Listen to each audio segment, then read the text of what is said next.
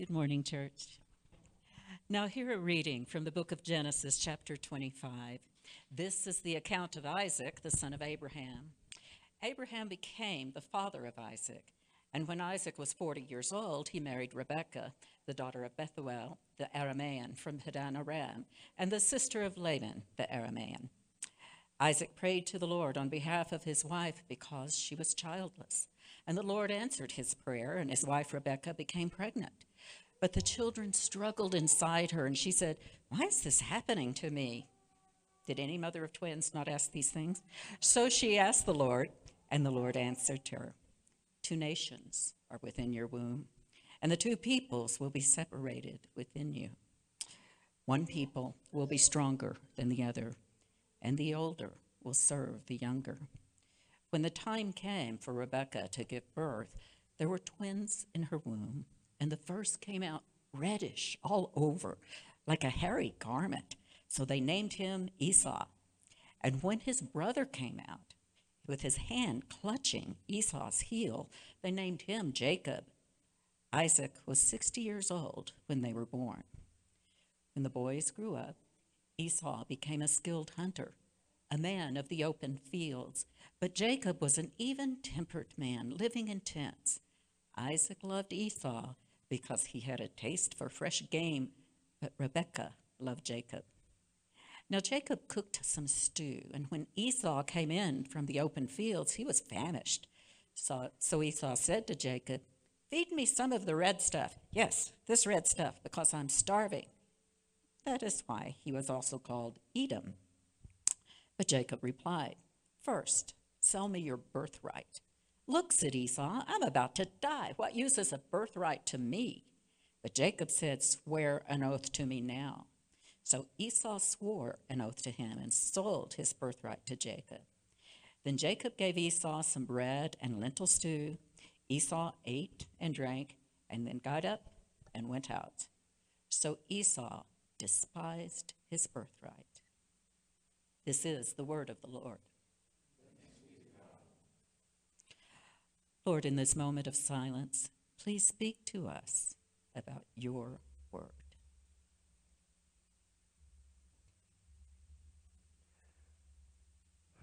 Lord, we're messy people. Our family our family history is messy, and we need you. Lord, would you speak to us? Would you use the preaching of the word to draw us to yourself? In Jesus' name, amen. Amen. It's good to be together. I love this family. Yeah, good. Well, we've been studying the book of Genesis for a number of months, and every week I remind you that the first people who heard these stories are the Israelites who are wandering in the wilderness. They've been set free from Egypt, and they're on their way to the promised land. And so we're trying to stand next to them first and hear what they would hear. Now, in the wilderness, on the way to the promised land, there's one group of people that is particularly problematic for the Israelites: the Edomites. They're a problem. The Israelites, they know which way they need to go at one point, and they peacefully send word to the ruler of the Edomites: "Please let us pass through your land. We'll be as respectful as possible. We'll pass through peacefully." And instead of giving permission or anything like that, the king of the Edomites comes to meet them with an army and says, "If you step foot in our territory, the fight is on." The tension with the Edomites will continue for generations. The Edomites will give King David all kinds of problems during his rule. They'll give David's sons, the kings of Judah and Israel, all kinds of problems during their rule. Edom is a problem for God's people. And today's passage at least explains where all of that tension started. You see, Esau, born red and hairy, is the father of the Edomites. He is an impulsive man who easily sees red. And here he is desperate for lentil soup. Soup. Desperate. One of the guys this week said maybe he really did believe he was about to die. And that's why he's willing to, trade whatever for the soup. I don't know. Edom is the word for red. For him, satisfying his appetite is more important, more valuable than his birthright. So, aha, the Israelites would say, the father of the Edomites is the brute who disregards the gifts of God. This is why they stink. If only that were the whole message of this passage. The corrupt roots of Edom, that's all there is to the story. If only that were the case. But unfortunately, the people of God, the Israelites, trace their roots back to the other guy in the story. The Edomites may trace their roots back to Esau. They trace their line back to Jacob. And if this story is playing in one way, telling them why the Edomites are the way they are, well, it has to play the other way too, telling the Israelites why they are the way they are. This is a story of their roots.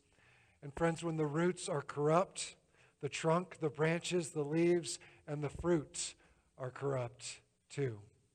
The problem with human life is that if we dig deep enough into our own story or our family's story, we will discover corruption.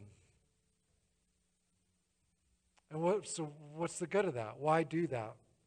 And is there any escape? Let me tell you about the roots that we see in this story. This pregnancy at the beginning of the story, Rebekah's pregnancy, is the continuation of the promised seed. It's not just the blessing that's promised to Abraham, but this is the hope of victory over the serpent that was promised to Eve. And so we've been following this line from parent to child to parent to child all the way to this point. The father in this story, Isaac, his entire life so far has been marked by God's miraculous provision. His birth was miraculous. He almost was sacrificed by his father, and his rescue in that scene is miraculous. His marriage, this story we looked at last week, is a miraculous marriage. The provision that God has been showing to Isaac is just such a strong contrast to the way the people have been behaving all along the way. Except for the story last week, which is really a delightful story. There's romance, there's faith, there's prayers being answered. It's lovely, people being generous, and the story continuing, showing God's provision. Aside from that little reprieve, most of Genesis has been God's people doing their best to try to get out of being the blessing carriers, doing their best to ruin the story with doubt, distortion, manipulation, fear, pride. It's been tracking with this family ever since Eve took the fruit, ever since Eve's sons, her son Cain gets jealous at Abel and kills him, ever since. God's been working in spite of the line to carry the story forward. So we add another layer to the provision and the twists of the story when at the start of our chapter that we just heard, Isaac's wife Rebekah is unable to conceive. Oh, just like Isaac's mom, right? This is a theme.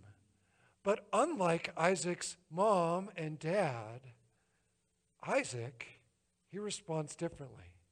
They took matters into their own hands. They tried to bring about a pregnancy with their best thinking, their ideas. They bring in this servant girl, and then all the relationships fall apart, and they send her out, and they send her son out. They're cut off from the family. Unlike that, it's such a simple phrase.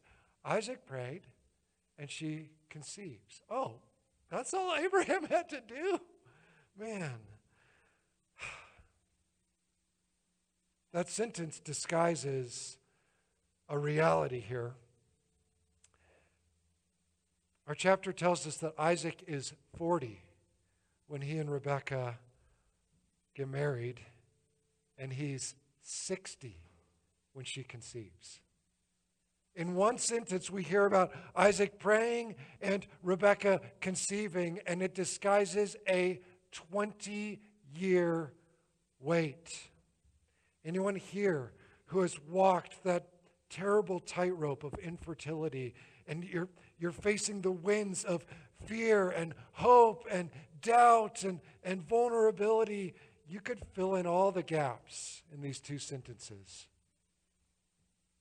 20 years that they waited. And yet the Bible tells us it's just a simple faith. Isaac prayed, and for him, or at least in the telling of the story, the matter is settled. That's what happens. But as soon as Rebekah is pregnant, the story gets complicated. There's no ultrasounds in the year 3000 BC, but she knows something weird is happening inside of her. There's a wrestling match happening. And so she prays, and God tells her what's going on. He gives her this oracle. There are two nations within you, and they're competing with one another, and things are going to be inverted with them. The older will have to serve the younger. One will be stronger than the other, but the older will serve the younger. In other words, God has a plan for these boys. Contrary to cultural custom, the younger of the two, now they're twins, but one comes out first, all right? The younger of the two is by God's proclamation, is going to be the one who receives the larger portion of the inheritance, will go on presumably to be the leader of the family and the protector of the family, will have more authority. Ordinarily, the firstborn is the heir to the family's land. In fact, later on, the book of Deuteronomy stipulates that the firstborn son is given a double portion of the inheritance so that he can provide for the rest of the family. Now, this does go against cultural trend, but if you've been paying attention to the details of Genesis so far, you might notice another trend.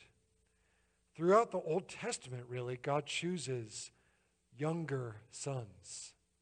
God preferred the sacrifice of the younger brother, Abel, and it drives Cain to jealousy. And when Cain kills Abel, the blessing passes to the third-born son, not back to Cain.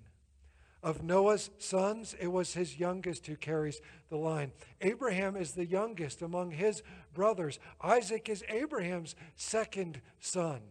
You see it again when Jacob will later favor his youngest son, Joseph. King David is the youngest son among his brothers. He's the least likely to be anything but a shepherd. The message is consistent. The line, the seed, the chosen people, they're just that. They're chosen. They're chosen. This is God influencing the story, saying, I'm working in this line. He's not beholden to human customs. In fact, he seems to delight in inverting human customs and inverting worldly strength as a demonstration of his authority.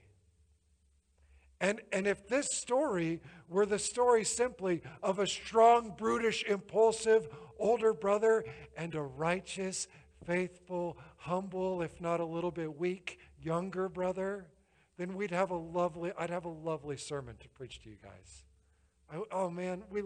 I love these kind of sermons feel great to me.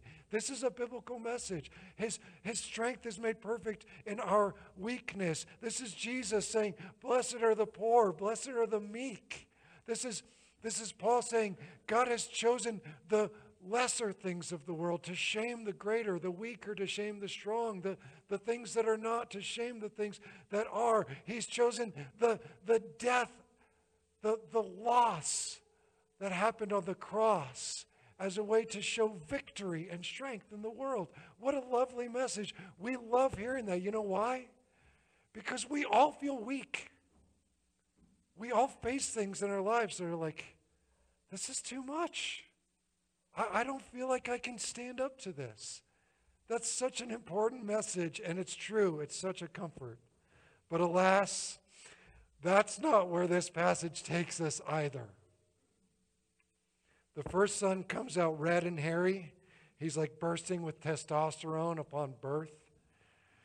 And the second one comes out grabbing the first one's heel.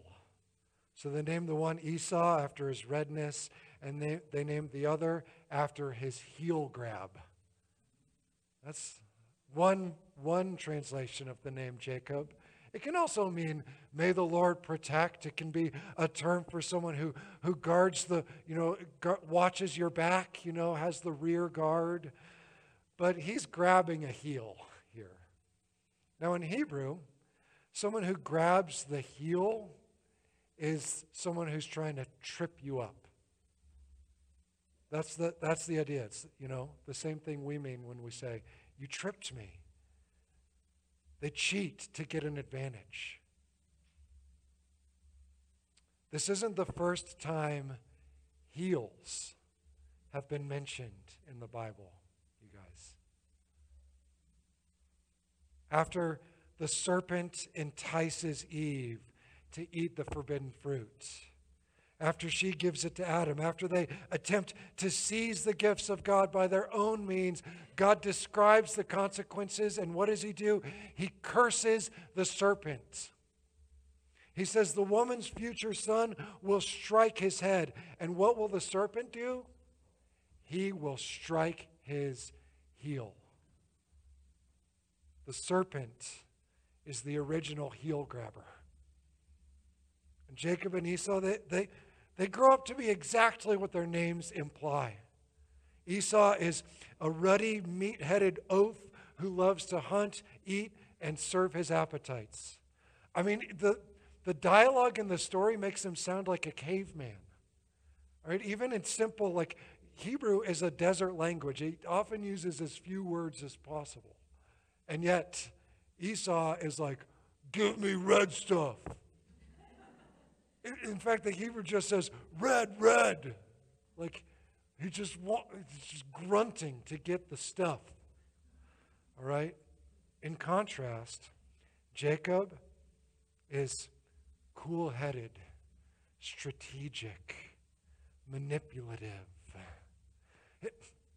Think of it this way. Many of you are familiar with perhaps the most popular sort of personality assessment. It's called the Myers-Briggs. This assesses people on 4 different scales. Let me just tell you really quick, if you don't know, the first one is how we respond to the world around us. That's the extrovert-introvert scale, E and I.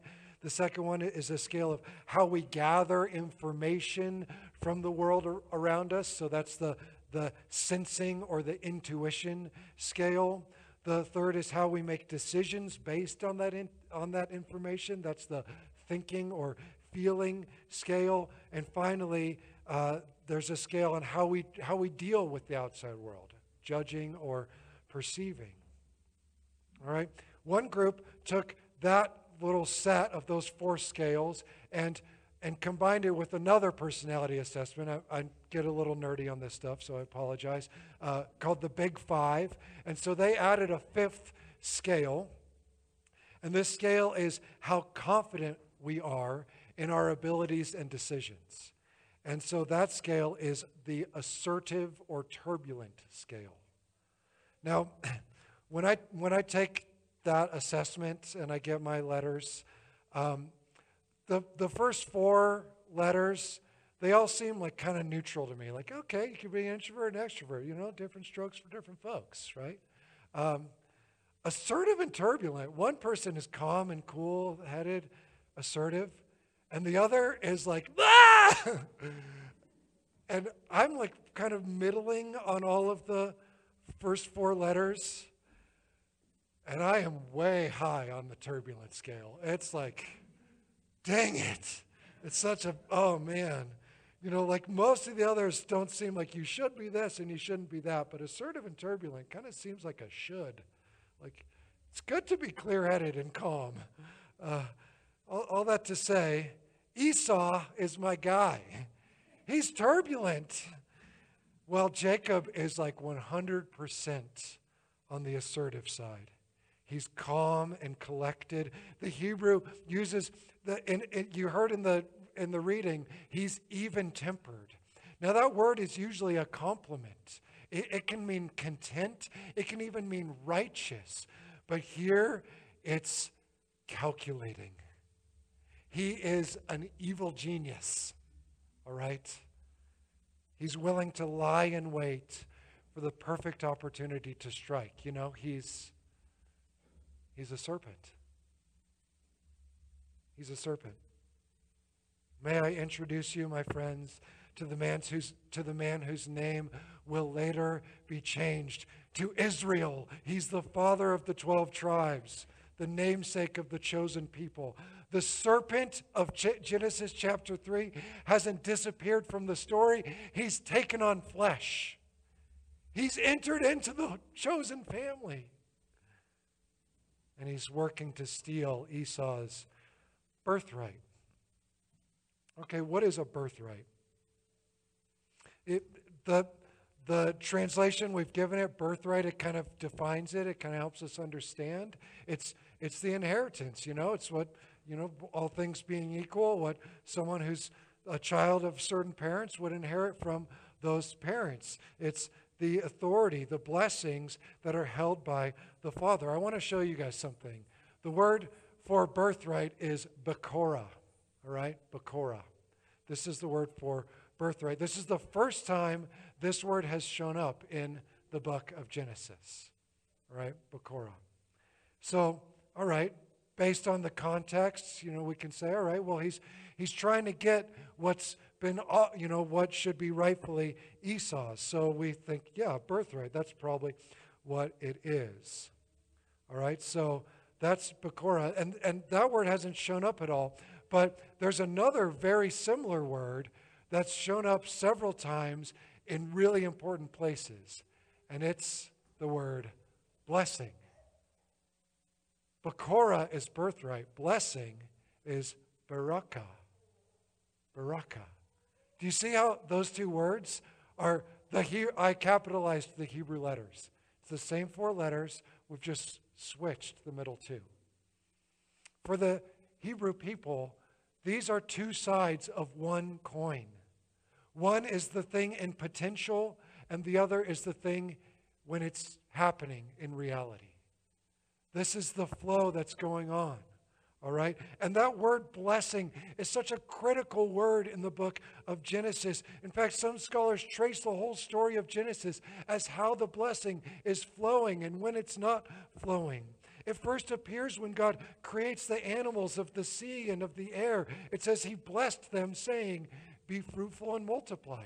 So the blessing is a blessing to be fruitful and multiply. Then when he creates people the next day in his image, he gives them the same blessing with an added layer. Be fruitful, multiply, and rule over all these other creatures. God's blessing to people is the blessing of abundance. Be fruitful, multiply, and rule so that all these living things can be fruitful and multiply. When God calls Abram in chapter 12, the word shows up again. He calls Abram and he says, I'm going to make you a great nation. I will bless you. Do you hear it again? Blessing is about multiplication. It's about this fruitfulness that happens. Through Abraham, this blessing is supposed to spread to the nations. So now it's not just the creatures, but it's also all the other people. And you will carry the blessing in such a way that they will experience the blessing too. So Abraham's line is to exemplify blessing, barakah, and the potential that they carry for that blessing is Bekorah. No, I'm not sure. Bekorah is something you could barter over. I don't know that it's something you can trade. And yet, that's exactly what Jacob and Esau do. They treat a valuable thing like a common object. When the pressure is on in your life, when stress is high, which one are you? Are you an A or a T? Let me give it new letters. Are you a J or an E, Jacob or Esau? All right. Which one are you? Are you impulsive, visceral in a conflict? Do you go quick to shouting and insults, and maybe you might even throw a punch in certain circumstances? Or do you stay? Are you like my big sister when we were teenagers? She would stay just completely calm while I'm like slamming my fist on the table. Ah, like we're arguing over what music to play on the drive to school. And she's like, are you that or that? Which one are you? Are you trying to hurt the person in the moment, or are you trying to destroy them for the rest of their lives? Which one are you? These are our roots here. Guys, if Jacob is the serpent, then Esau is Adam and Eve wrapped up into one. I mean, look at this other connection from Genesis 3. When the serpent manipulated Eve, she took, she ate, she gave, he ate. That happens in Genesis 3. Look at what happens in Genesis 25. After Jacob gives him the soup, Esau, he ate, he drank, he rose, he left. Songwriters know that's the same cadence. This is another verse of the same song, right? It's the fall happening all over again. Okay, you might be thinking, what are you getting at? Okay, simply this. We are still dancing to the same music. We're still writing new verses to this song. Look, I love being a parent. I love having kids. But there are terrible parts to it. All of you who are expecting right now, there are. One of the worst is when you see you see your kids do something and you know that is your sinful tendency that they have inherited. Like your own particular way of acting in pressure, your own unique blend of pride or greed or selfishness or whatever. When you see it playing out in your kids, it's not a great moment. It's not a good feeling. When I see whatever, pride, sloth, greed, addictive tendencies, self-centeredness in my kids, I'm like, sorry, Aaron, that's my child. Alas. And honestly, as we grow, for every one of us, I'm aware of my mother and grandmother in the room here, so as we grow, we go through that same process in reverse as we begin to see things in our parents and in our line that have been the problems that have played out in our own lives, their own version of it. Now, you reach a certain point where you realize, oh, I learned that from you. We'll blame Dad this week, Mom. This is what happens. And you know what? Our parents learned it from their parents and from their parents. We see our line and we feel stuck in a cycle. Recently, let me put this another way. Recently, in the last year, 2 years, there's been a major cultural debate over a historical philosophy, a way of teaching and understanding history and reality now called critical race theory, CRT.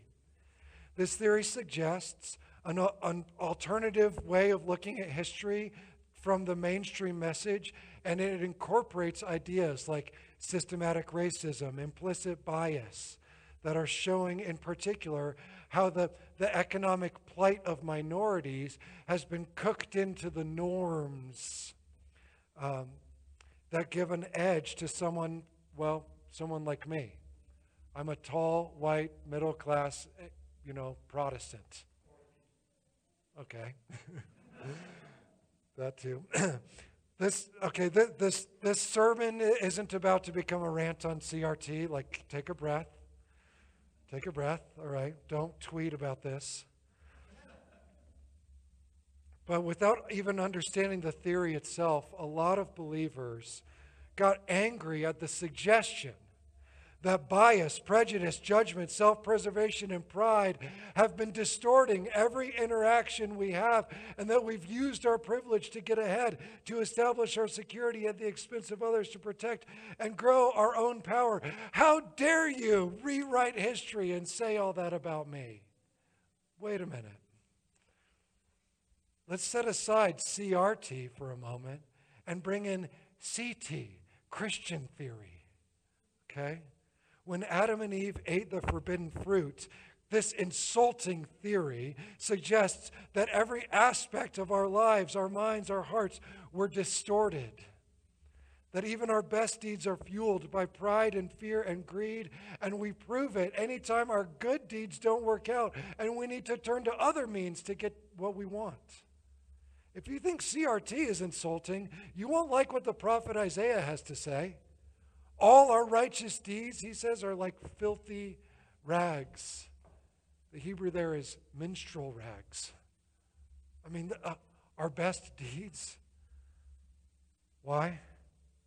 Because we're the offspring of Adam and Eve, Abram and Sarah, and Jacob and Esau.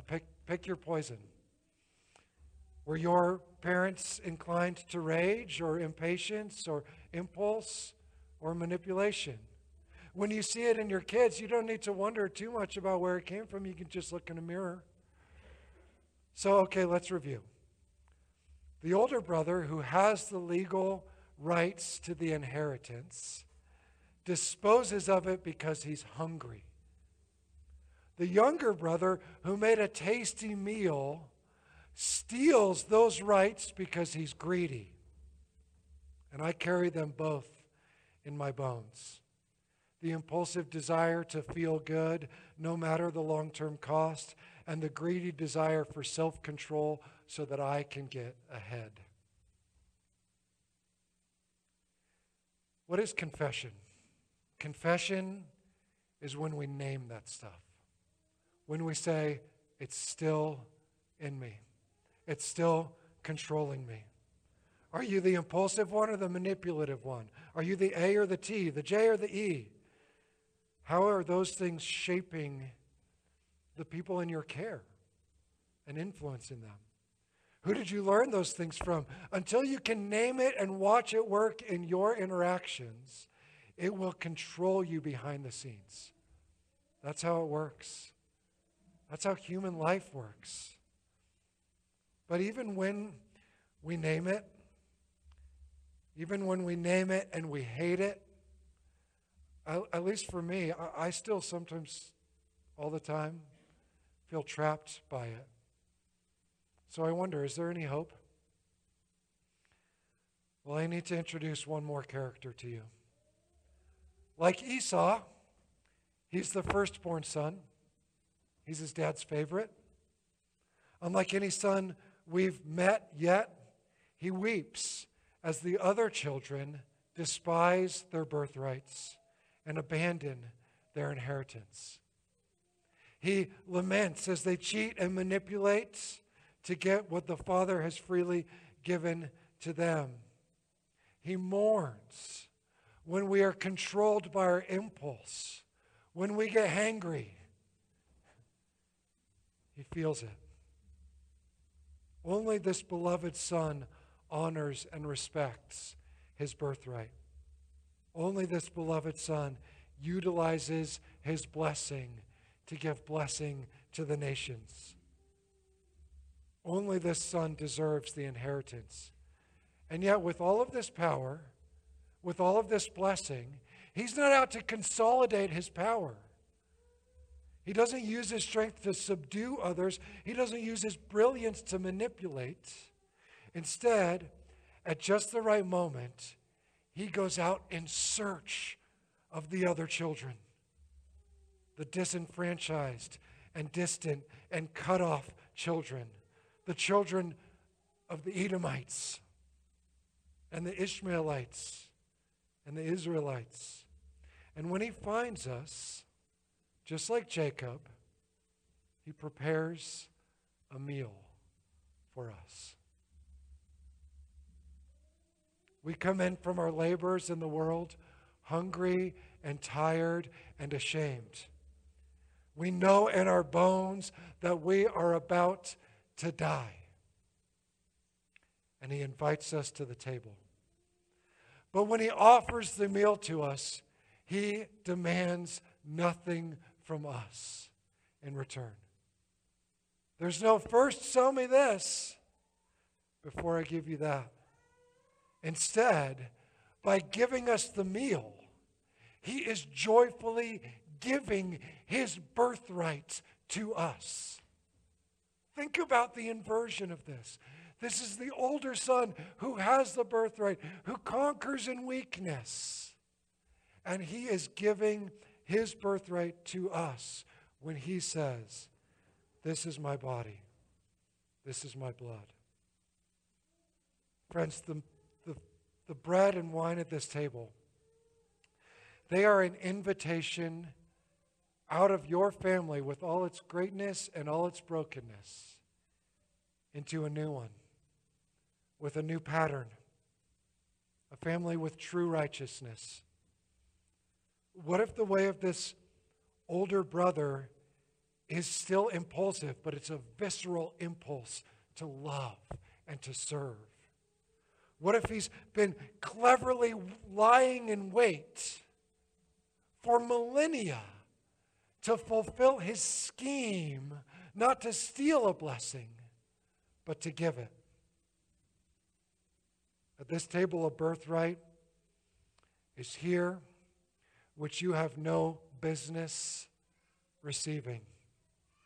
And yet it's being offered to you. You're being invited out of Jacob and Esau's family and into Jesus's. Awesome. Welcome back. Kids, you can come in and find your parents. You're being invited into Jesus's family, a family whose pattern is generosity and blessing, service and love, self-control and peace. Let's pray together.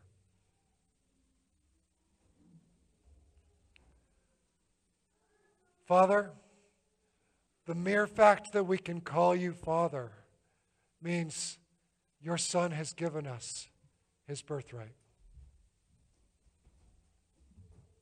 Thank you for this gift. Lord, this story shows us all of our weaknesses and none of our strength.